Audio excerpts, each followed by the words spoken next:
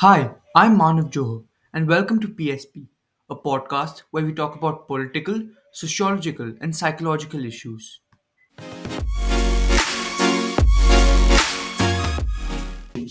Hi, welcome back to PSP. Today, I would like to welcome world renowned author Paro Anand to our second episode of PSP. Paro Anand is a Sahitya Academy Bal Sahitya Award winner for her book Wild Child. She has written books for children, young adults, and adults. Paro Anand's books communicate important issues of today's time, like the Kargil War, hate against Islam culture, and a lot more. As a performance storyteller and speaker, she has represented India all over the world. She also works with children in schools and NGOs through a program, Literature and Action, and holds a world record for helping over 3,000 children make the longest newspaper. She has been awarded for her contribution to children's literature by Russian Center for Science and Culture. No Gun at My Son's Funeral opened to rave reviews and was on the International Board on Books for Young People's Honors list and has been translated into French, German, and Spanish and is also being adapted for cinema. Huh. I'm out of breath with this list of achievements, and trust me when I say the list goes on. Anyways, to kick off the podcast with the author of numerous engaging books, my first question would be regarding her popular book, Like Smoke. This book, correct me if I'm wrong, is about associating Islamic culture with terrorism. What made you write on such a disputed choice in today's world? And how did you somehow portray this to kids and young adults in a way that they would understand? Actually, the book isn't specifically only about how the world views Islam. Um, I work extensively with young people in Kashmir, and just seeing how young people are growing up in an atmosphere of conflict. These are children who have never seen anything but conflict. Um, Correct. so the book has different stories. It's an anthology. Um, kind of children on the edge, children on a precipice who must decide whether they jump off the precipice or they step away from it Oh, and make a okay. change. So basically, that I would say is the hook of the book. Okay. There are some stories about young people in Kashmir, but basically, that's the theme. Okay, and how do you communicate this idea to children? Because it's such a very sensitive topic. How do you portray it for them to understand? I think by being authentic and honest, being brave enough to talk. In fact, one of the achievements awards that I'm very proud of is the Karubaki Award, which is for a fearless woman writer. And I really took that to heart, that I'm fearless. So the question is, how do I get young people to read, first of all? Because teenagers honestly don't even have the time. Correct. Very often don't have the inclination anymore to continue reading what is not in the course. Yeah, and being an IB student, I've seen that. Oh, Yeah. No matter how much you want to, reading gets pushed. So how does that? So first of all, how do you get them to read? By writing on issues that they're talking about, that they're confused about, that they know something about but don't quite not know what to do about it. so topics other writers don't generally go into. Many don't, but actually in India, the young adult and teen fiction has really grown, and there's such exciting things coming out in children's and young adult literature in India right now. It's a very exciting space to be in. Okay. That's... So, I mean, I just want to share one example with you, which is from my book, The Other, where again, that's an anthology about how we otherize people. Okay. And there are different stories about disability, about the family and the victim herself of rape, and what happens with them when an incident as horrific as that happens. Divorce, death in the family, etc. So in this, there was one particular story that I was writing when I was I was at my mother's deathbed, and she was slowly slipping away. And writing for me is like my lifeblood. I hang on to it like an anchor. I mean, I would drown without writing, literally. So Wow.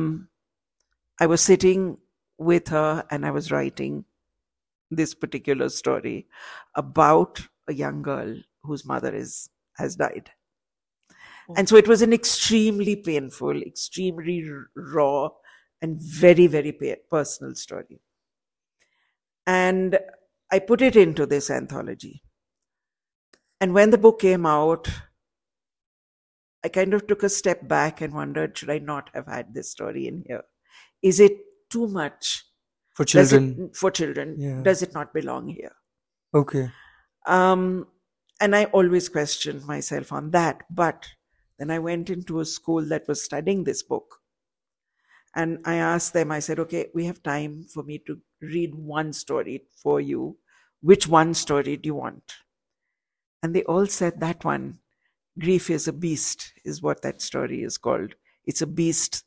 Grief is that feeds on your grief. Feeds and consumes. And consumes you and fattens itself. Okay. Unless, So, and when the kids asked me to read that story, it taught me a very important lesson: is never underestimate children.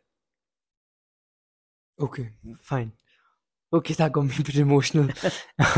Okay, now again talking about the book Like Smoke and these two books were a bit. Like Smoke in specific was a bit controversial. Mm-hmm. So how was your audience's response to this book? Was it positive, negative, both, or how was it? Mm. Again, coming back to that thing, never underestimate young people.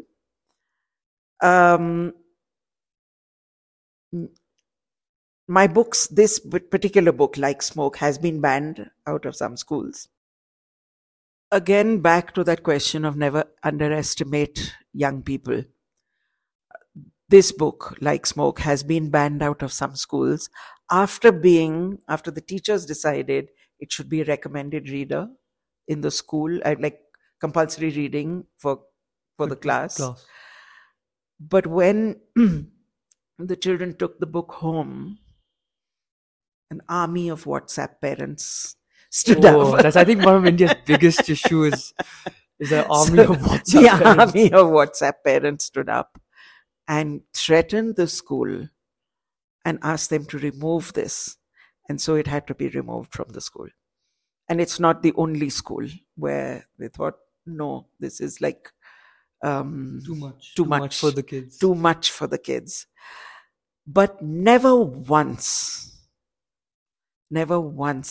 has a child said, this story was not appropriate for us.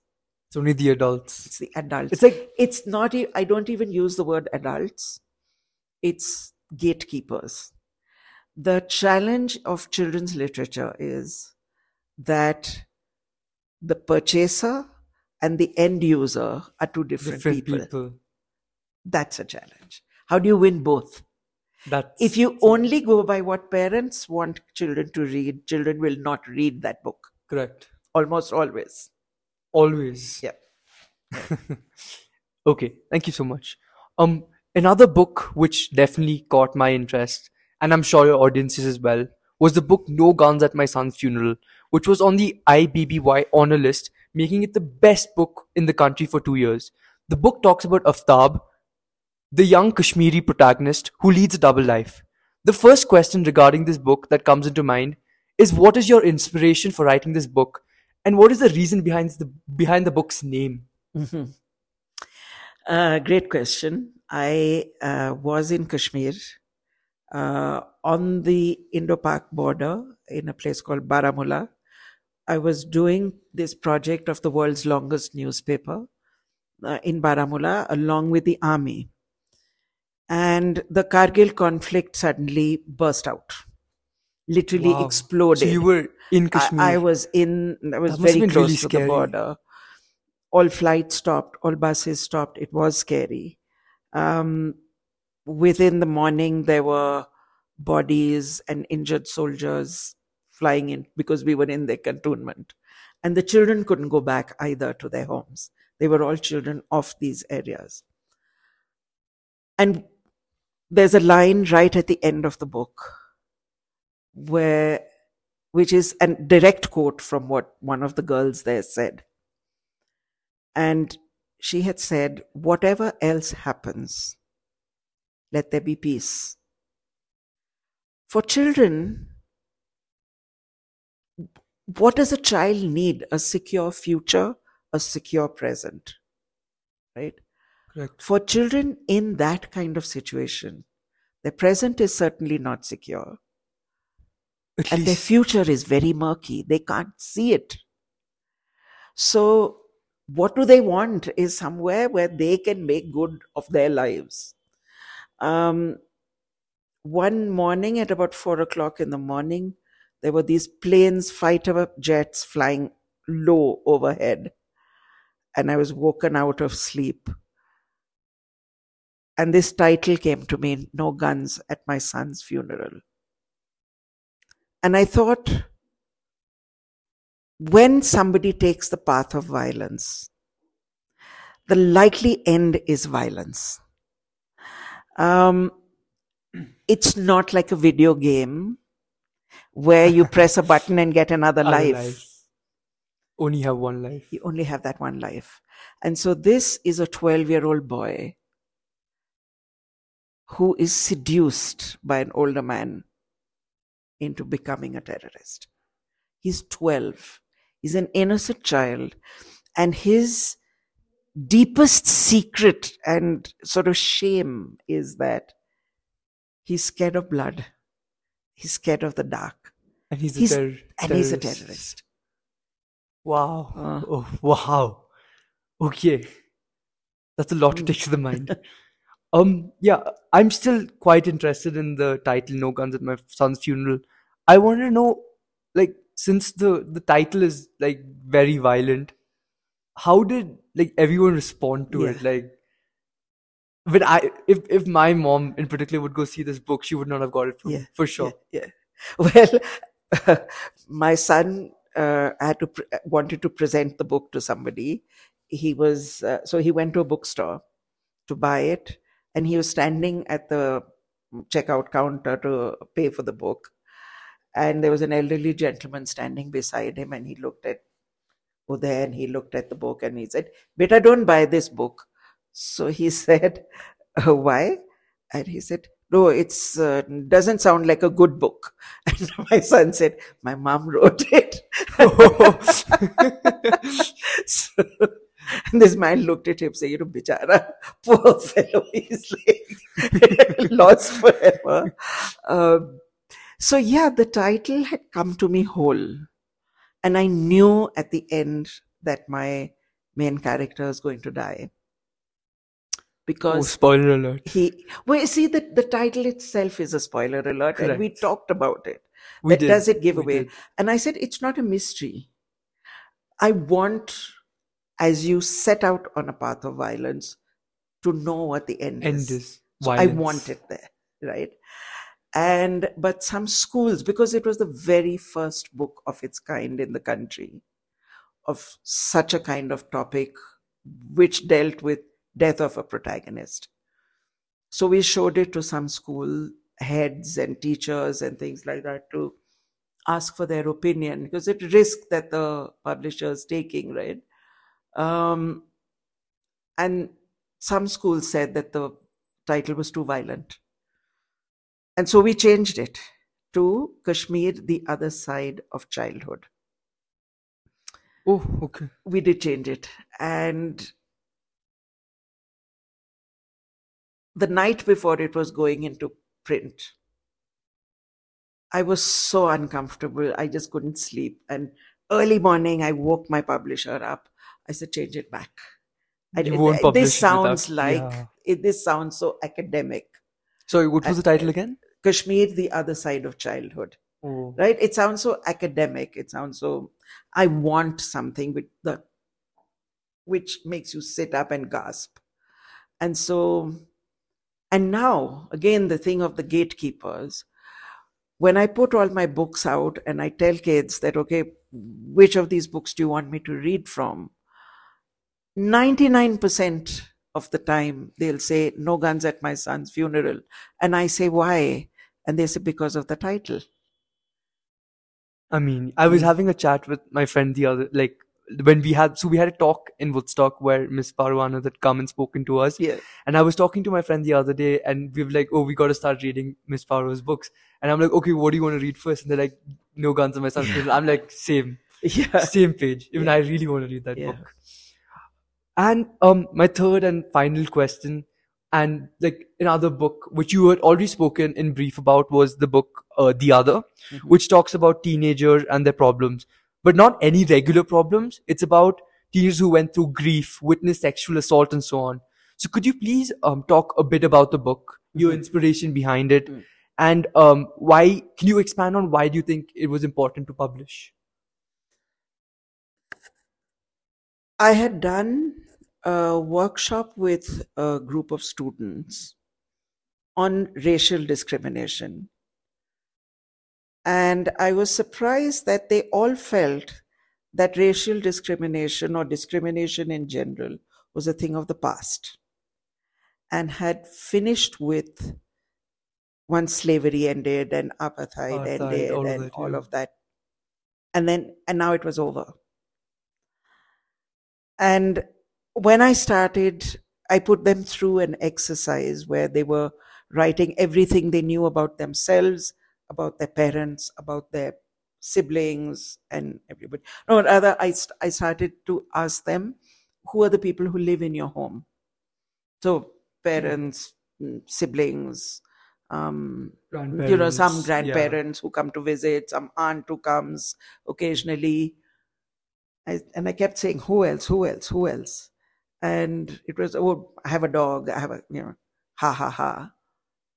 And I kept saying, who else? And they were like looking at me and saying, what's wrong with her?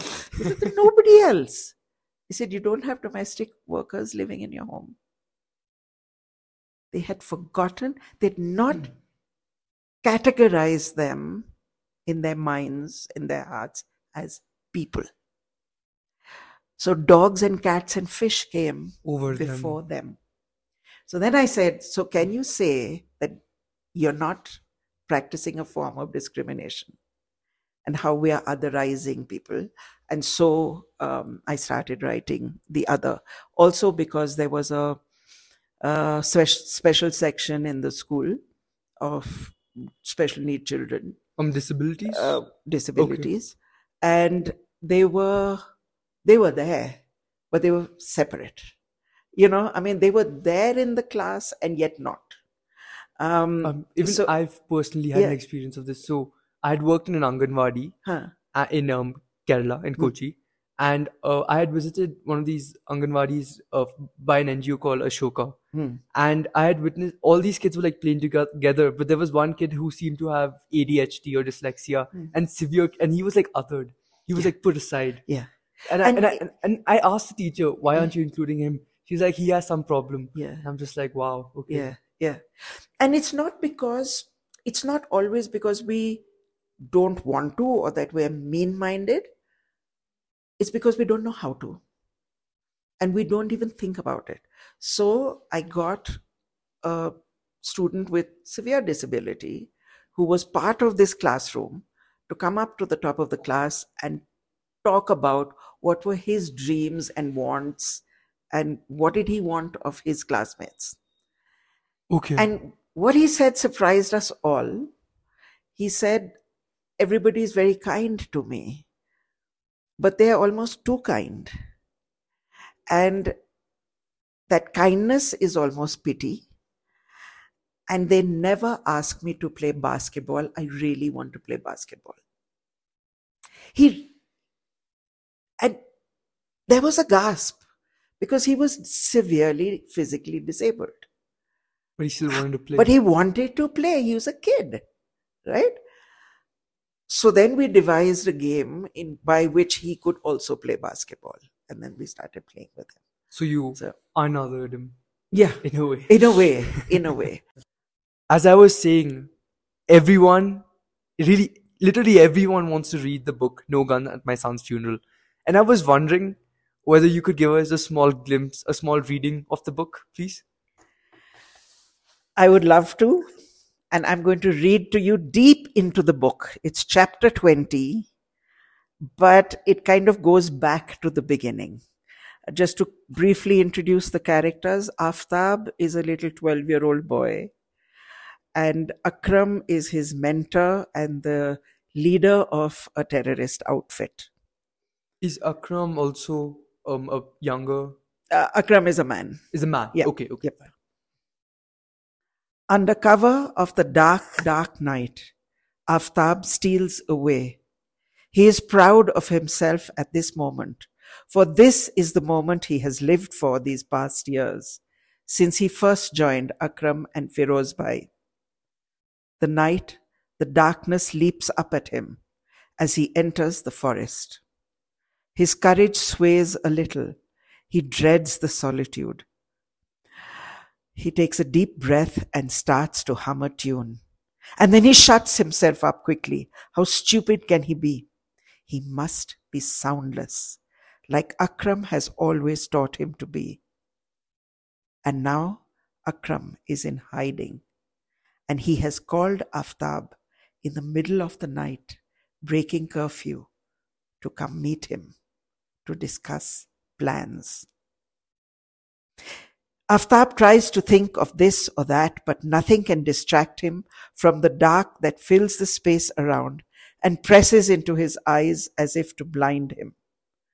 The sharp smell of pine, the grating of cicadas, the high wind hushing the trees, whispering secrets, cracking twigs, all add up to the feeling alone.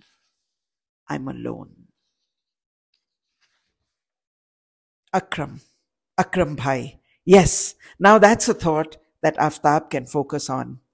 As he clambers forward, his mind meanders backward to the beginning, when he first met his Akram Bhai. So this is now a flashback. It was a beautiful sun-ripened morning, but Aftab was on his own. He hadn't done his homework, and so he had skipped school. Of course, his father, a school teacher in the same school, would get to know. He would feel the lash of his father's tongue and later the stick. But that was later. For now he was completely happy diving into the gentle Jhelum River, swimming out to its soft center and lying in wait. And then he had it, clutched firmly in his hand held aloft. The silver fish thrashed, but his fingers did not let go.